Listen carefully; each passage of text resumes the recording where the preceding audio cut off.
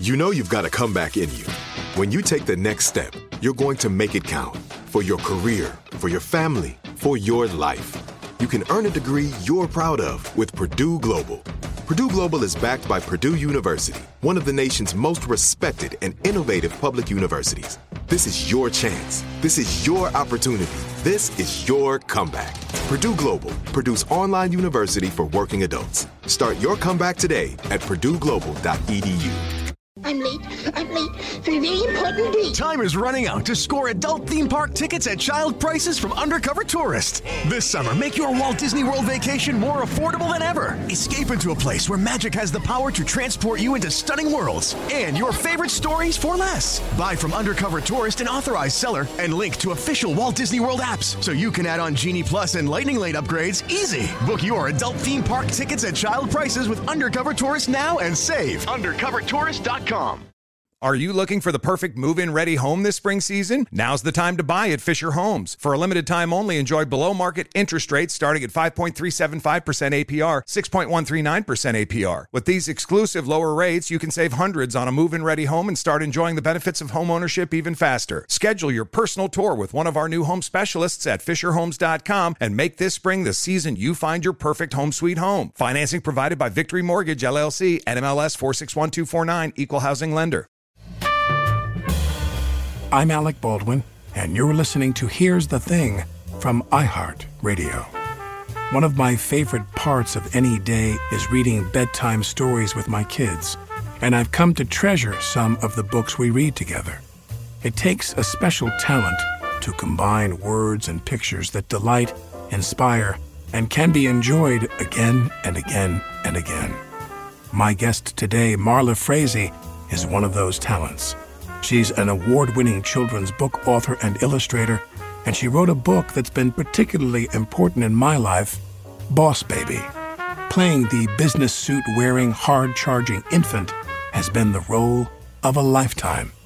Marla Frazee says she tackles serious topics in her work, such as babies, birthday cake, boxer shorts, boys, and roller coasters.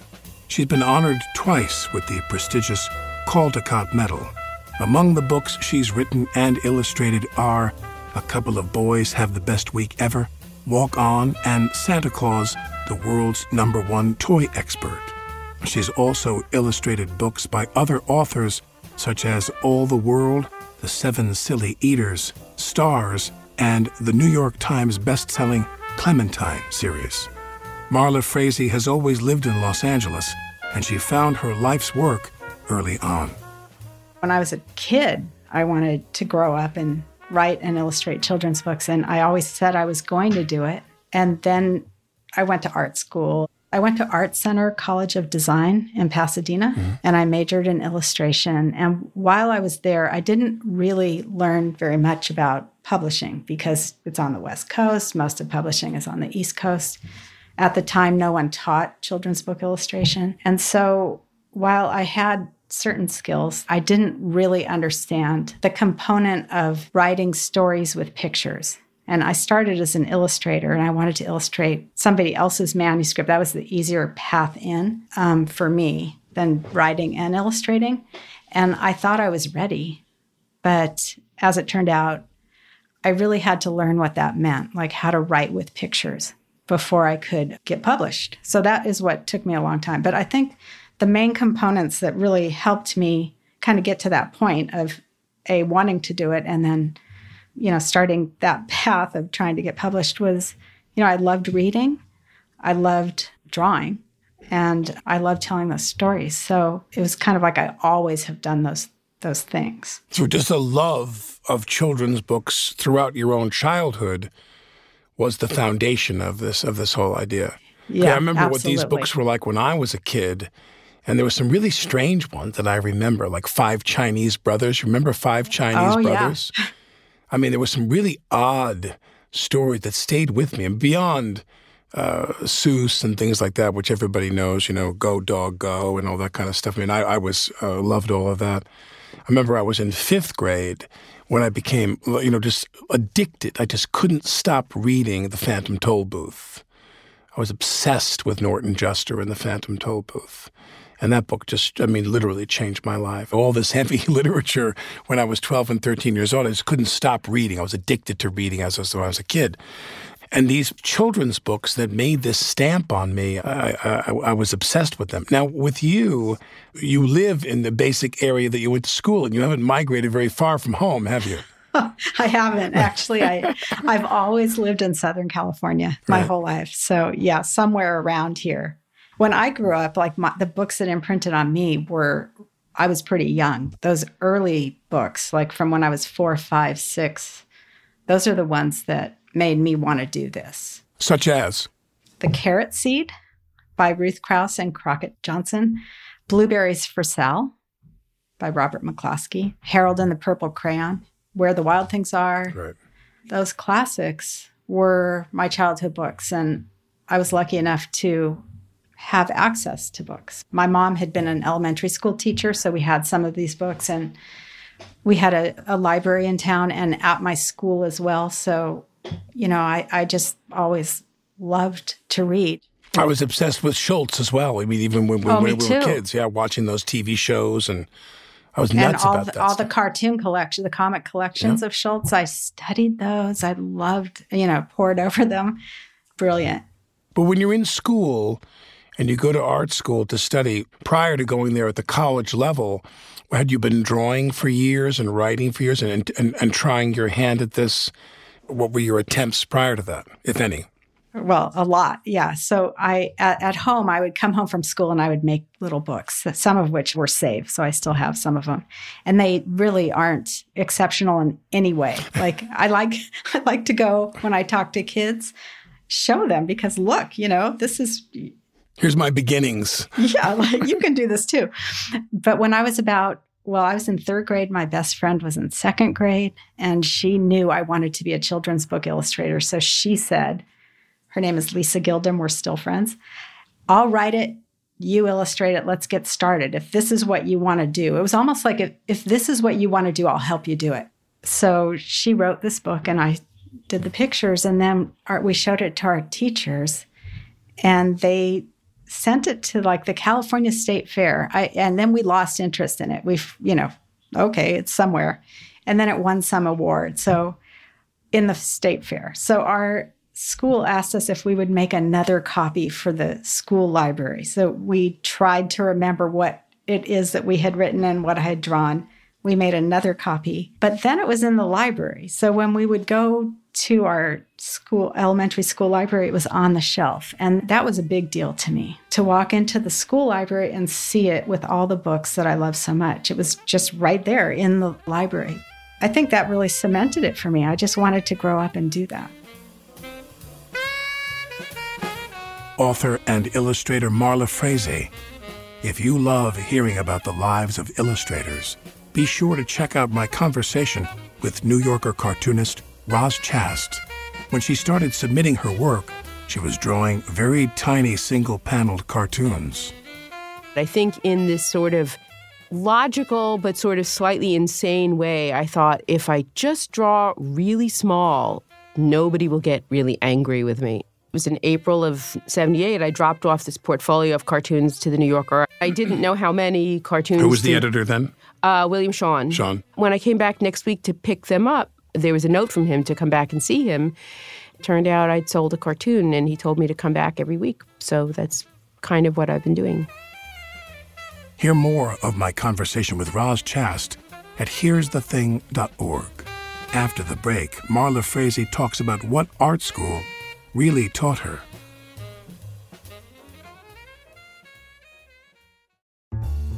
Mother's Day is coming, and Mom doesn't want flowers. She wants a cocktail. Here's a hint. Get Mom Bartesian. It's the countertop cocktail maker that creates your choice of over 60 premium cocktails in less than 30 seconds, each at the touch of a button. Flowers die. Happy Hour comes back every day. So get Mom the machine that makes amazing cocktails with real fruit juices and craft bitters. Best of all, get $50 off a Bartesian premium cocktail maker with the purchase of 1 pack of cocktail capsules. So, instead of getting Mom a reason to fill a flower vase with water, get Mom the easiest, fastest way to fill her glass with the floral notes of gin. The best cocktails are premium cocktails, and the best day to get it for Mom is Mother's Day, because you can get $50 off now for a limited time. Visit BARTESIAN.com/mother to get the best premium cocktail maker for Mom at the best price for you. Bartesian, premium cocktails on demand. This is it. Your moment. This is your time to make your comeback with Purdue Global. When you come back with a Purdue Global degree, you create opportunity for yourself, your family, and your future. It's a degree you can be proud of, a degree that employers will trust and respect. Purdue Global offers working adults like you over 175 flexible degree programs to meet your specific career goals. These include associate, bachelor's, master's, and doctoral degrees and certificates. Purdue Global degree programs range from nursing to business to communication and more. Whatever your interest, we have the degree that will move you forward. You have the knowledge, you have the experience. Now it's time to get credit for the work you've done and earn the recognition you deserve with Purdue Global, Purdue's online university for working adults. You know you're worth it. We do too. So don't wait another second to get the degree that will take your career to the next level. Start your comeback today at purdueglobal.edu. I'm late for a very important date. Time is running out to score adult theme park tickets at child prices from Undercover Tourist. This summer, make your Walt Disney World vacation more affordable than ever. Escape into a place where magic has the power to transport you into stunning worlds and your favorite stories for less. Buy from Undercover Tourist, an authorized seller, and link to official Walt Disney World apps so you can add on Genie Plus and Lightning Lane upgrades easy. Book your adult theme park tickets at child prices with Undercover Tourist now and save. UndercoverTourist.com. I'm Alec Baldwin, and you're listening to Here's the Thing. If you ask most adults, they'll say they can't draw. But if you ask most children, they'll say they're great at drawing and coloring. I know for me, when I was a kid, I was proud of my caricature of Groucho Marx I drew on my bedroom wall. But I got discouraged when I saw how talented some of my classmates were. For Marla Frazee, that moment when someone decides they can't draw is a big loss. She wishes more kids were encouraged to keep going.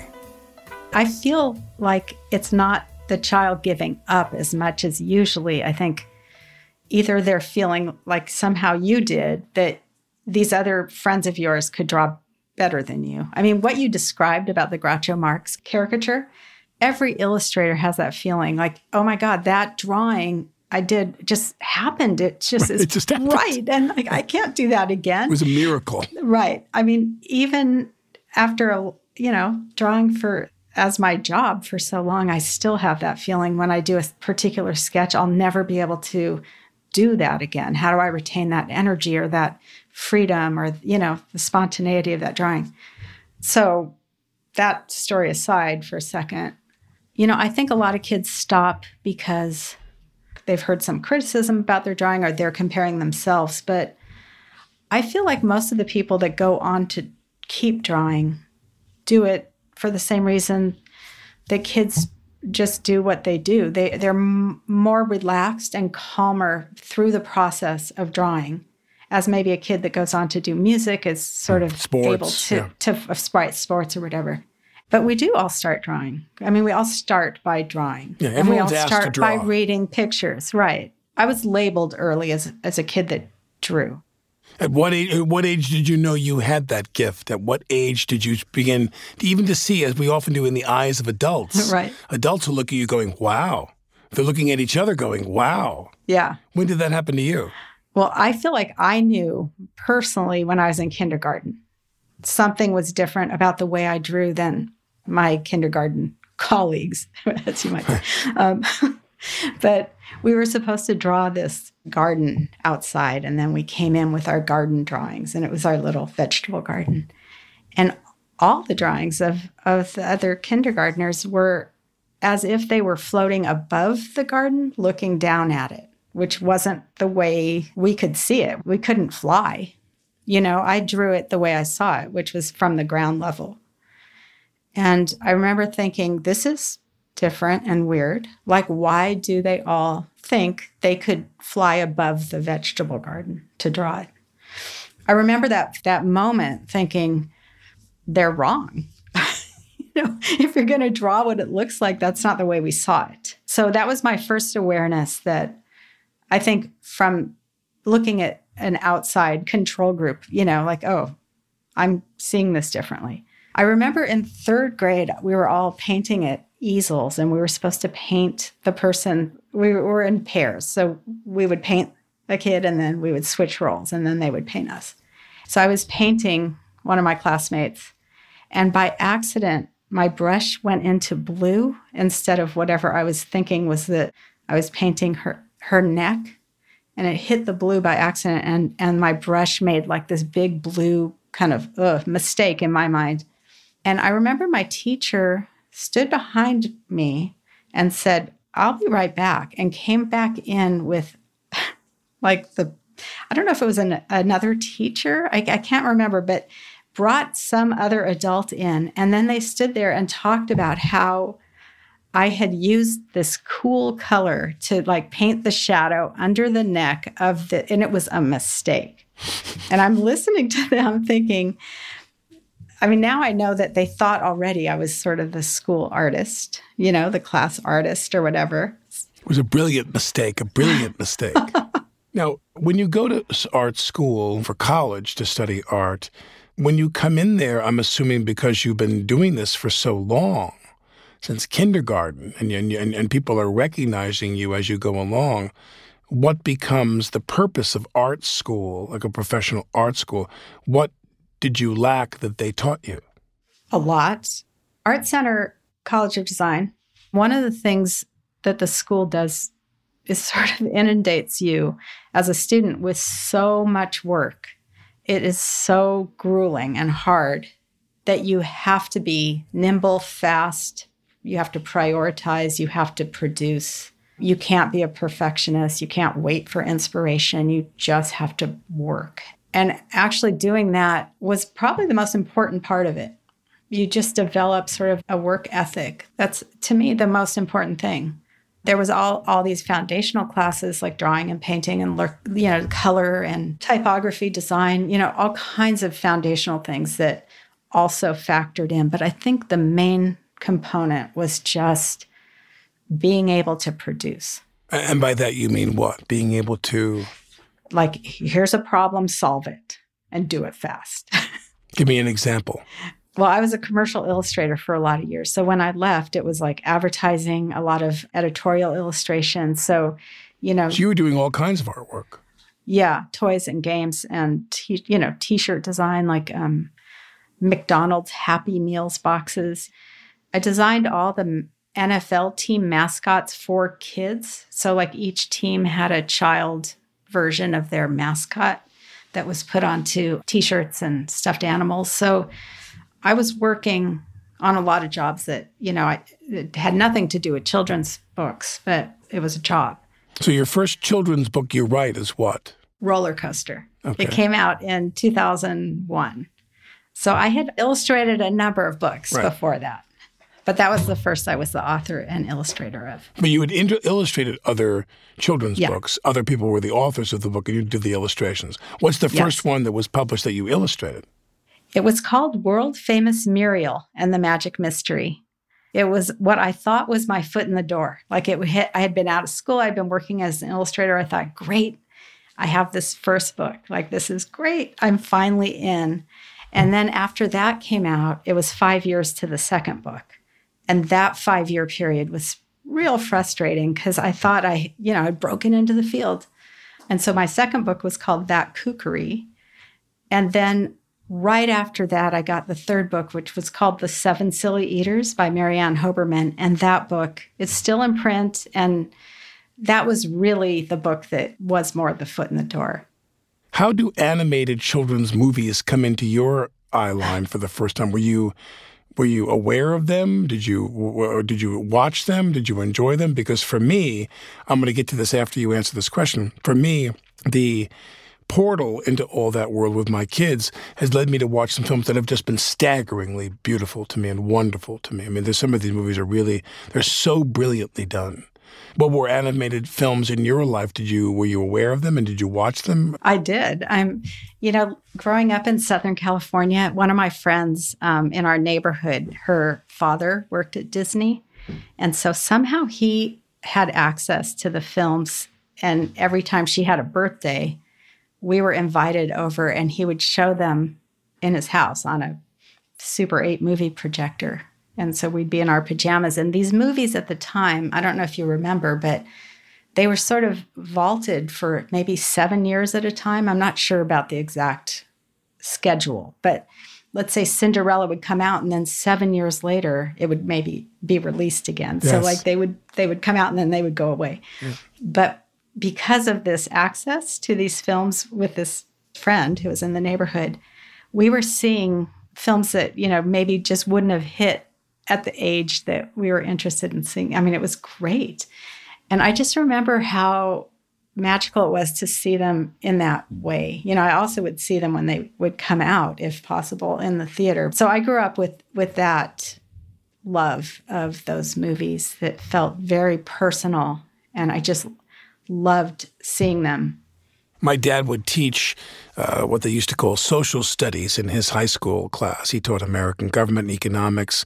He taught a course called Contemporary Problems, and they would screen films in the field outside in the school on a projector on a screen. Then he'd bring the equipment home, and he'd bring the films, the cans of film, to the house and set it up in our backyard in the summertime and show Bye Bye Birdie in our backyard with our neighbors.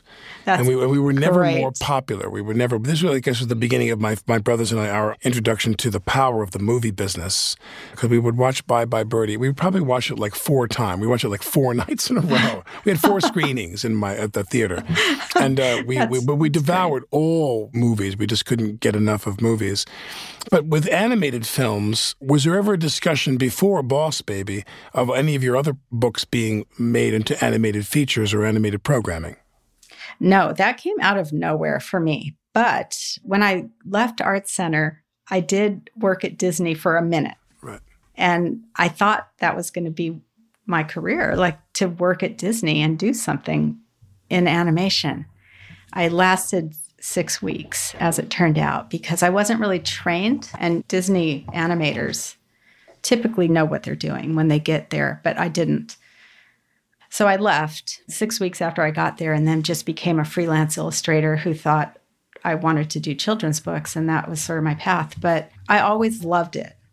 And I have a lot of books on animation, and I try and put a lot of sequential kind of illustrations in all my books. Like it's sort of a frozen animation. Like each page is still, and you turn the page to see the next bit of action, but I think of it as animation.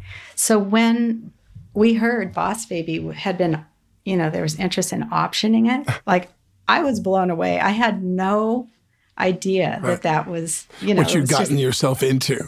Yeah. I mean, I was like, wow, that was very exciting, but I had no, I wasn't thinking about that. I wonder for you, when Boss Baby comes out for the first time, are you sitting there going, oh God, this is not what I had in mind at all? I had seen Boss Baby emerge. So between the time it was optioned to the time I saw it as a finished film, right, I had seen it over those, I think, 7 years. Yeah. But I do remember seeing it was probably about 60% finished. And I was with my agent. We were at DreamWorks, and it was a screening with a lot of like the people who had worked on the film. And it was like the first time we were seeing anything from like a linear experience. And afterwards, I needed to sort of check myself out of the world for a couple hours. Everybody who knew me were like calling on my cell, wondering what I thought. Like they wanted like an update. And I had to kind of separate for a while and just think about what it meant to have something that was so personal to me that came out of my head, that was like my baby, and was now this other thing that was related, but it was different. And I had already kind of thought I had done that. But seeing it, it was sort of like I really needed to think about that for a while.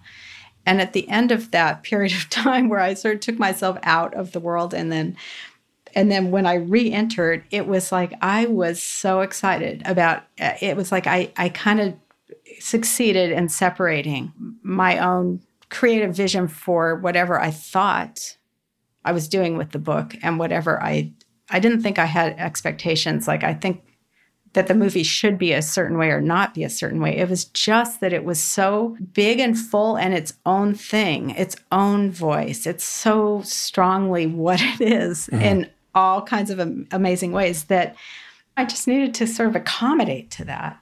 And I did. And I just find the whole thing to be just incredibly fun. Well, when I go and do those movies, I did Madagascar 2. I had a small part in that. I did Rise of the Guardians, which was not as successful as they hoped by any measure, but I had a lot of fun doing that piece for them. And then they came to me and said, well, you want to do Boss Baby? And I thought, okay, I'll give it a whirl, because I love Tom McGrath. I thought Tom had the recipe. He knew how to put these films together. But when I go do the film, I go in there and they take me on a little tour. We walk around this conference room where they lay out the story as it was then. And I go in and, the first day or two you're doing this, you have no idea what you're doing. Like, what's too much, what's not enough. You're holding back. But you got to go in there and give it everything you had. And it's very similar to another character I played on the show 30 Rock, where the guy is like, there's a public self and a private self. There's Boss Baby, who's always bombast and kind of commanding and intimidating people and pushing people around. And then Boss Baby, who gets real and is terrified and filled with fear and wants to be loved and begins to cave and get real.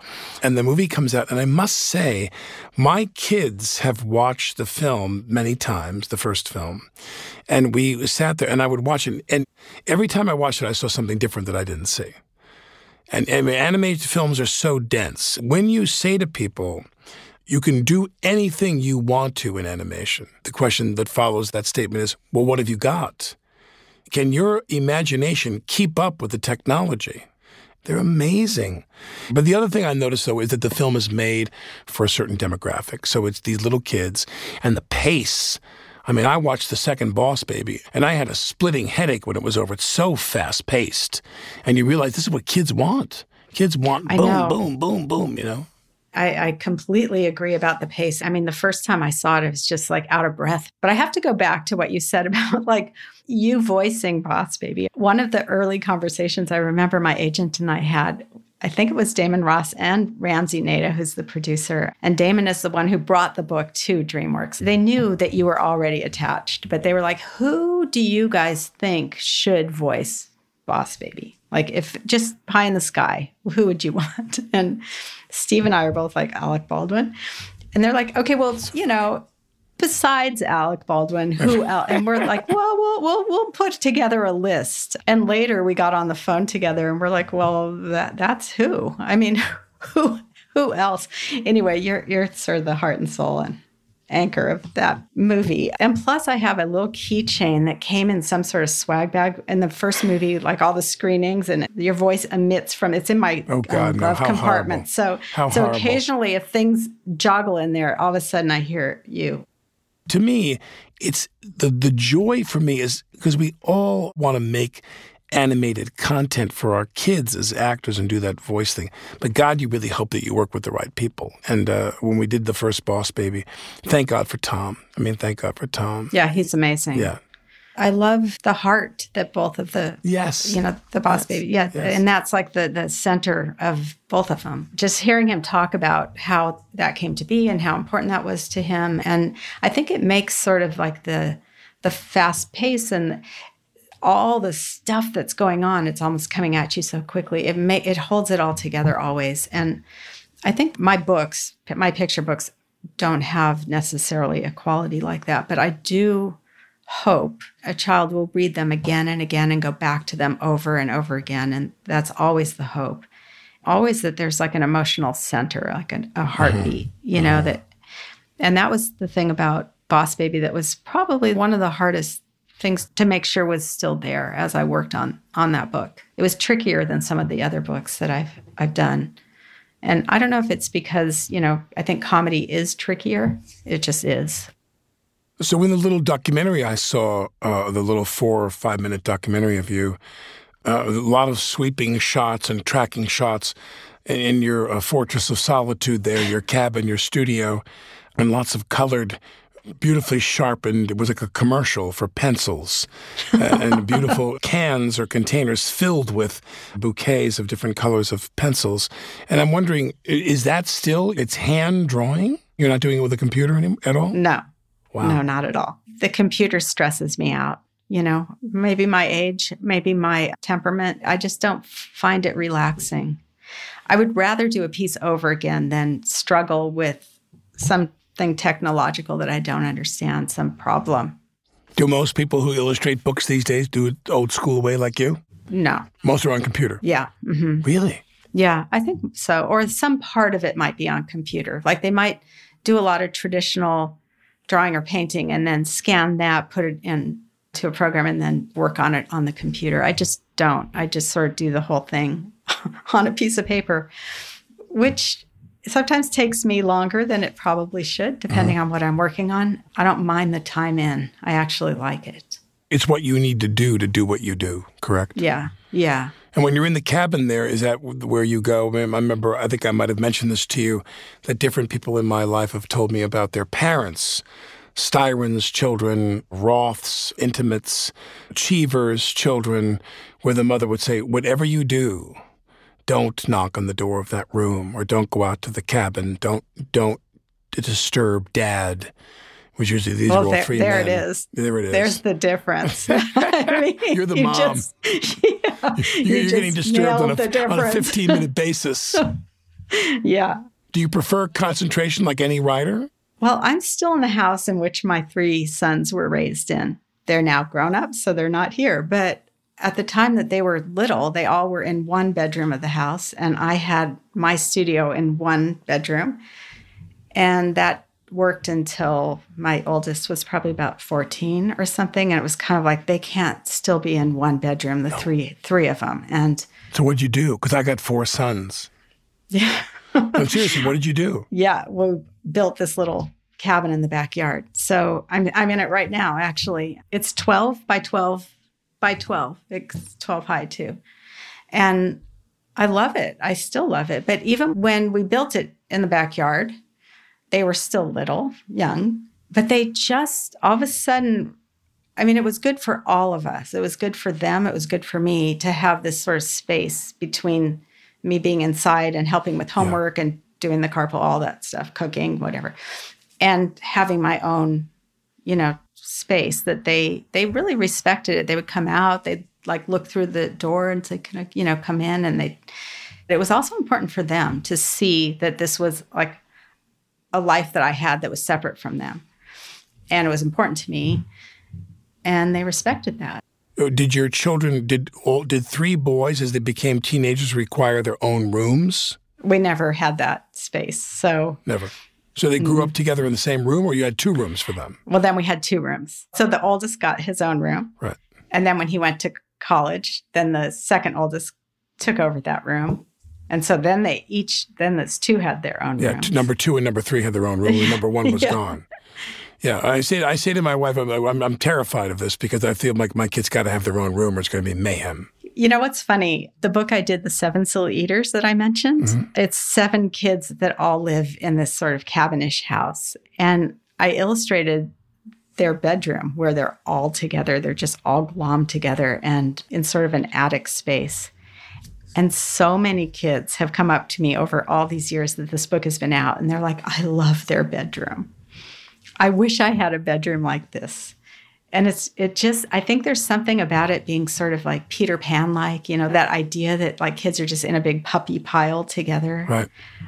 It's an interesting emotional feeling that I think kids have when they talk to me about like wishing they had that because, do they really? I don't know. But they feel like they want that. Marla Frazee, author of Boss Baby. If you're enjoying this conversation, be sure to follow Here's the Thing on the iHeartRadio app, Spotify, or wherever you get your podcasts. When we come back, Marla Frazee talks about why she makes books for kids at the age just before they can read.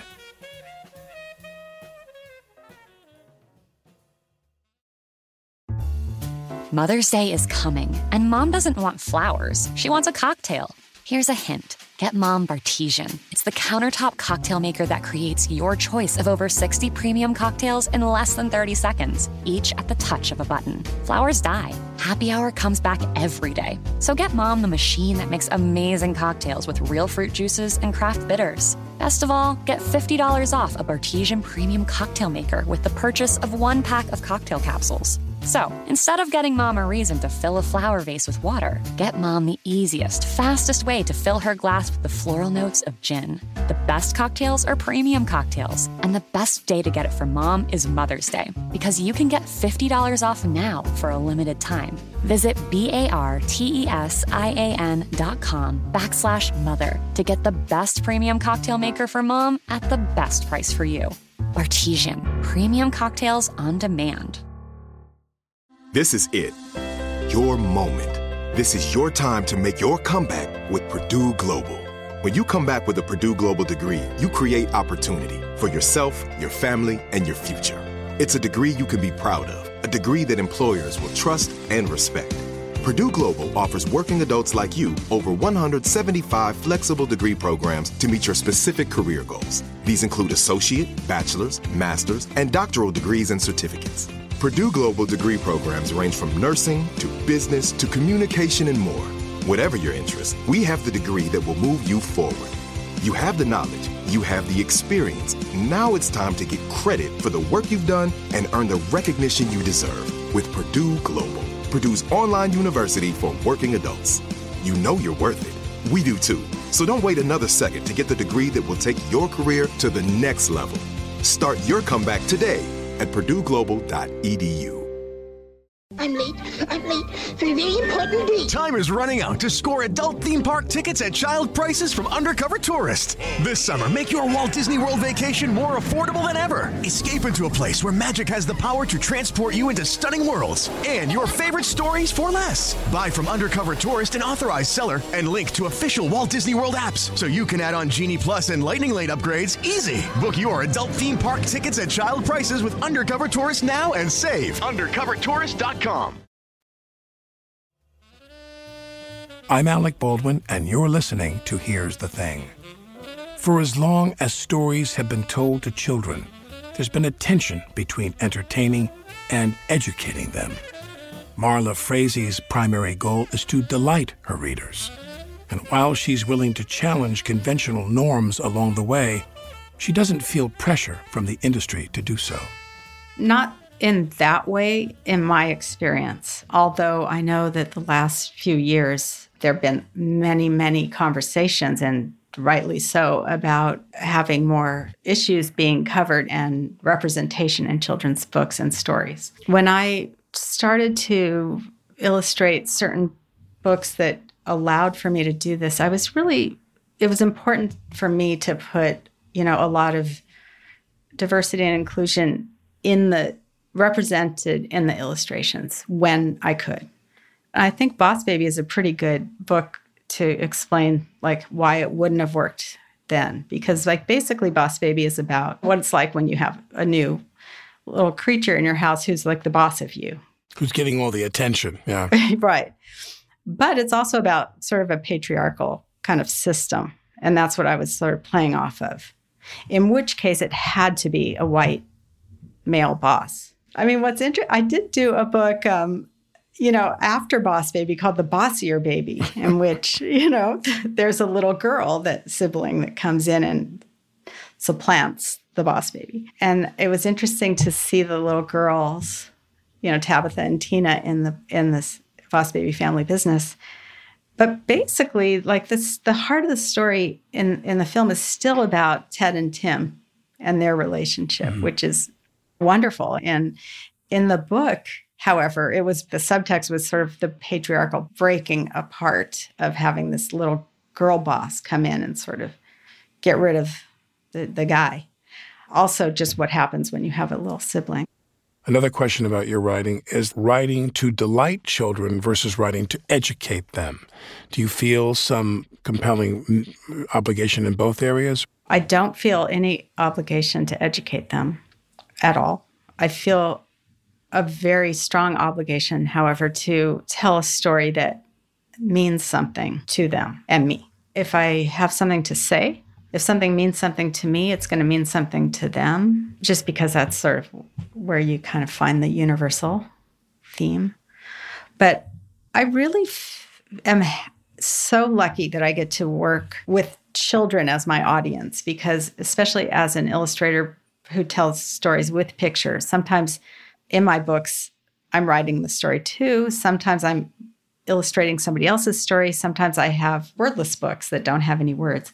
And so I think, well, children read pictures better than we do. They're way better at it than adults are. And so when I know like children are going to be looking at these pictures and they're going to be following the story, I know I can put in all kinds of levels of subtlety or secondary things that just an adult would miss, but kids will see it. And I also know that they will read the pictures at a much higher level of understanding than they could read words, like at their age. They're better at reading pictures and they take it in differently. So I never think, I wish I was telling stories to grown-ups. You know, I really love the idea of telling stories to children at the age pretty much before they learn how to read.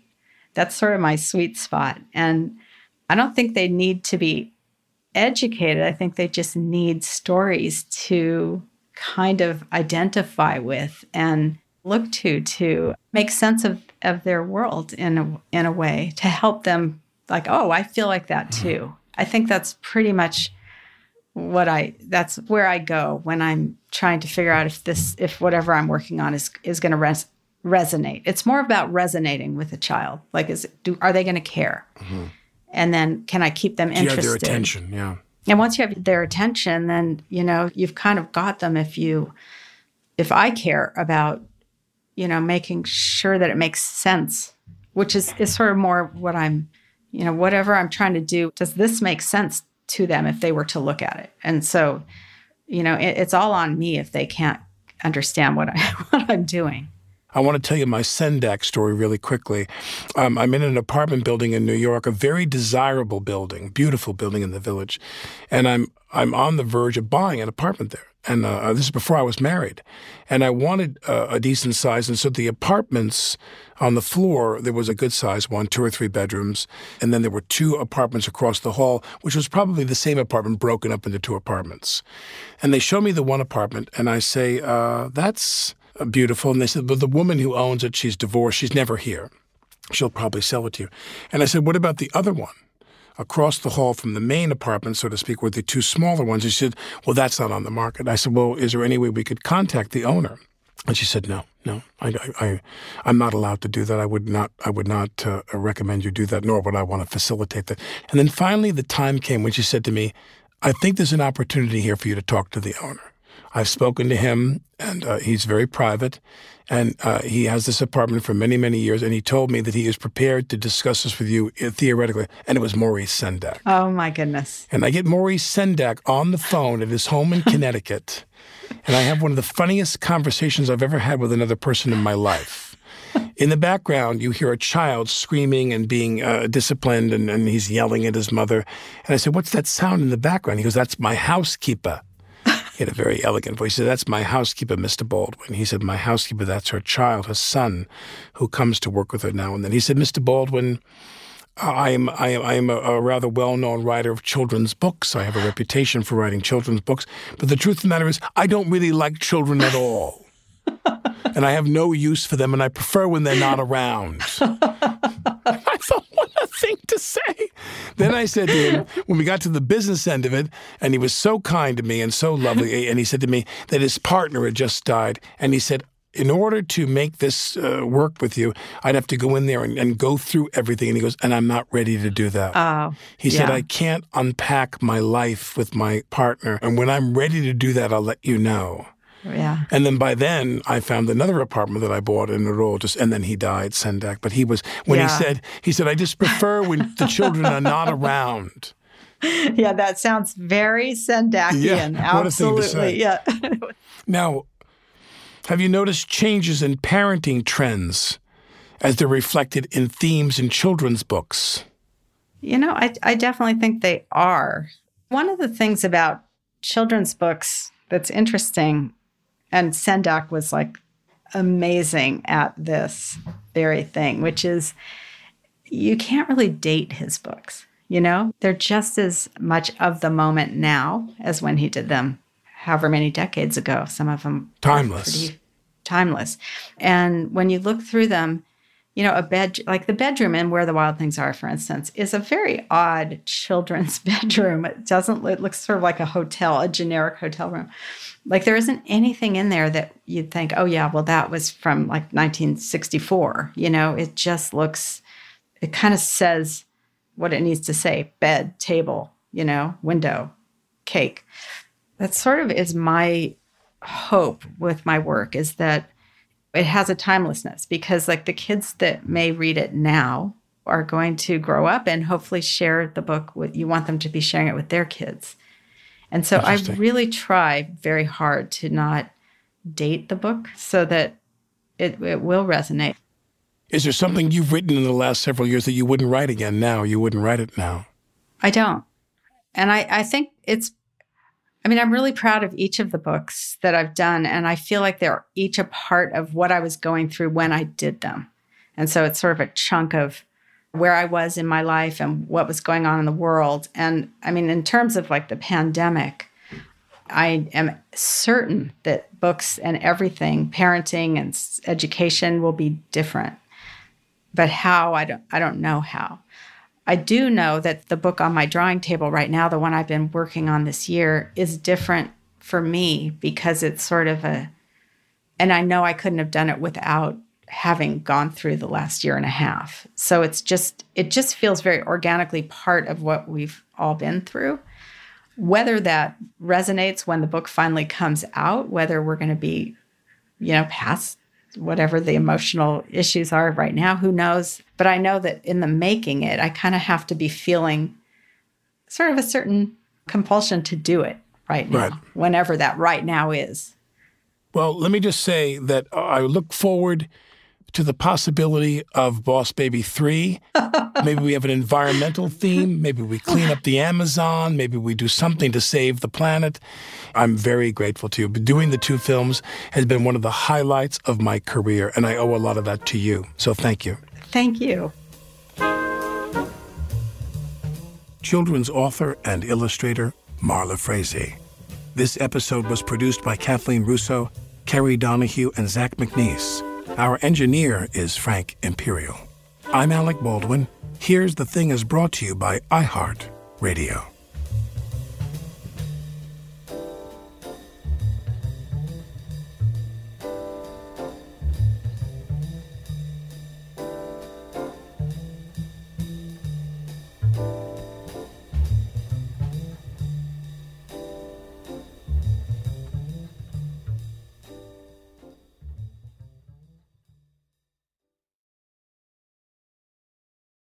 I'm late for a very important date. Time is running out to score adult theme park tickets at child prices from Undercover Tourist. This summer, make your Walt Disney World vacation more affordable than ever. Escape into a place where magic has the power to transport you into stunning worlds and your favorite stories for less. Buy from Undercover Tourist, an authorized seller, and link to official Walt Disney World apps so you can add on Genie Plus and Lightning Lane upgrades easy. Book your adult theme park tickets at child prices with Undercover Tourist now and save. UndercoverTourist.com.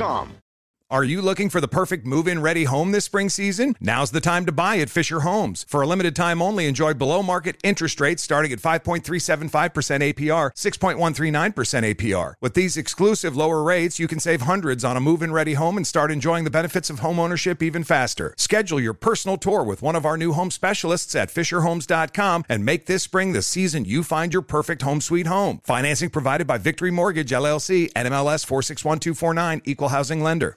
With every CBD product claiming to do something different, it's nearly impossible to decide what's best for you. Lazarus Naturals pioneered the farm-to-front-door model of transparency, where they handle each step of the production process to ensure quality, potency, and consistency. Scannable labels allow you to see the test results of your hemp batch, so you can be confident in the safety and quality. Visit LazarusNaturals.com today.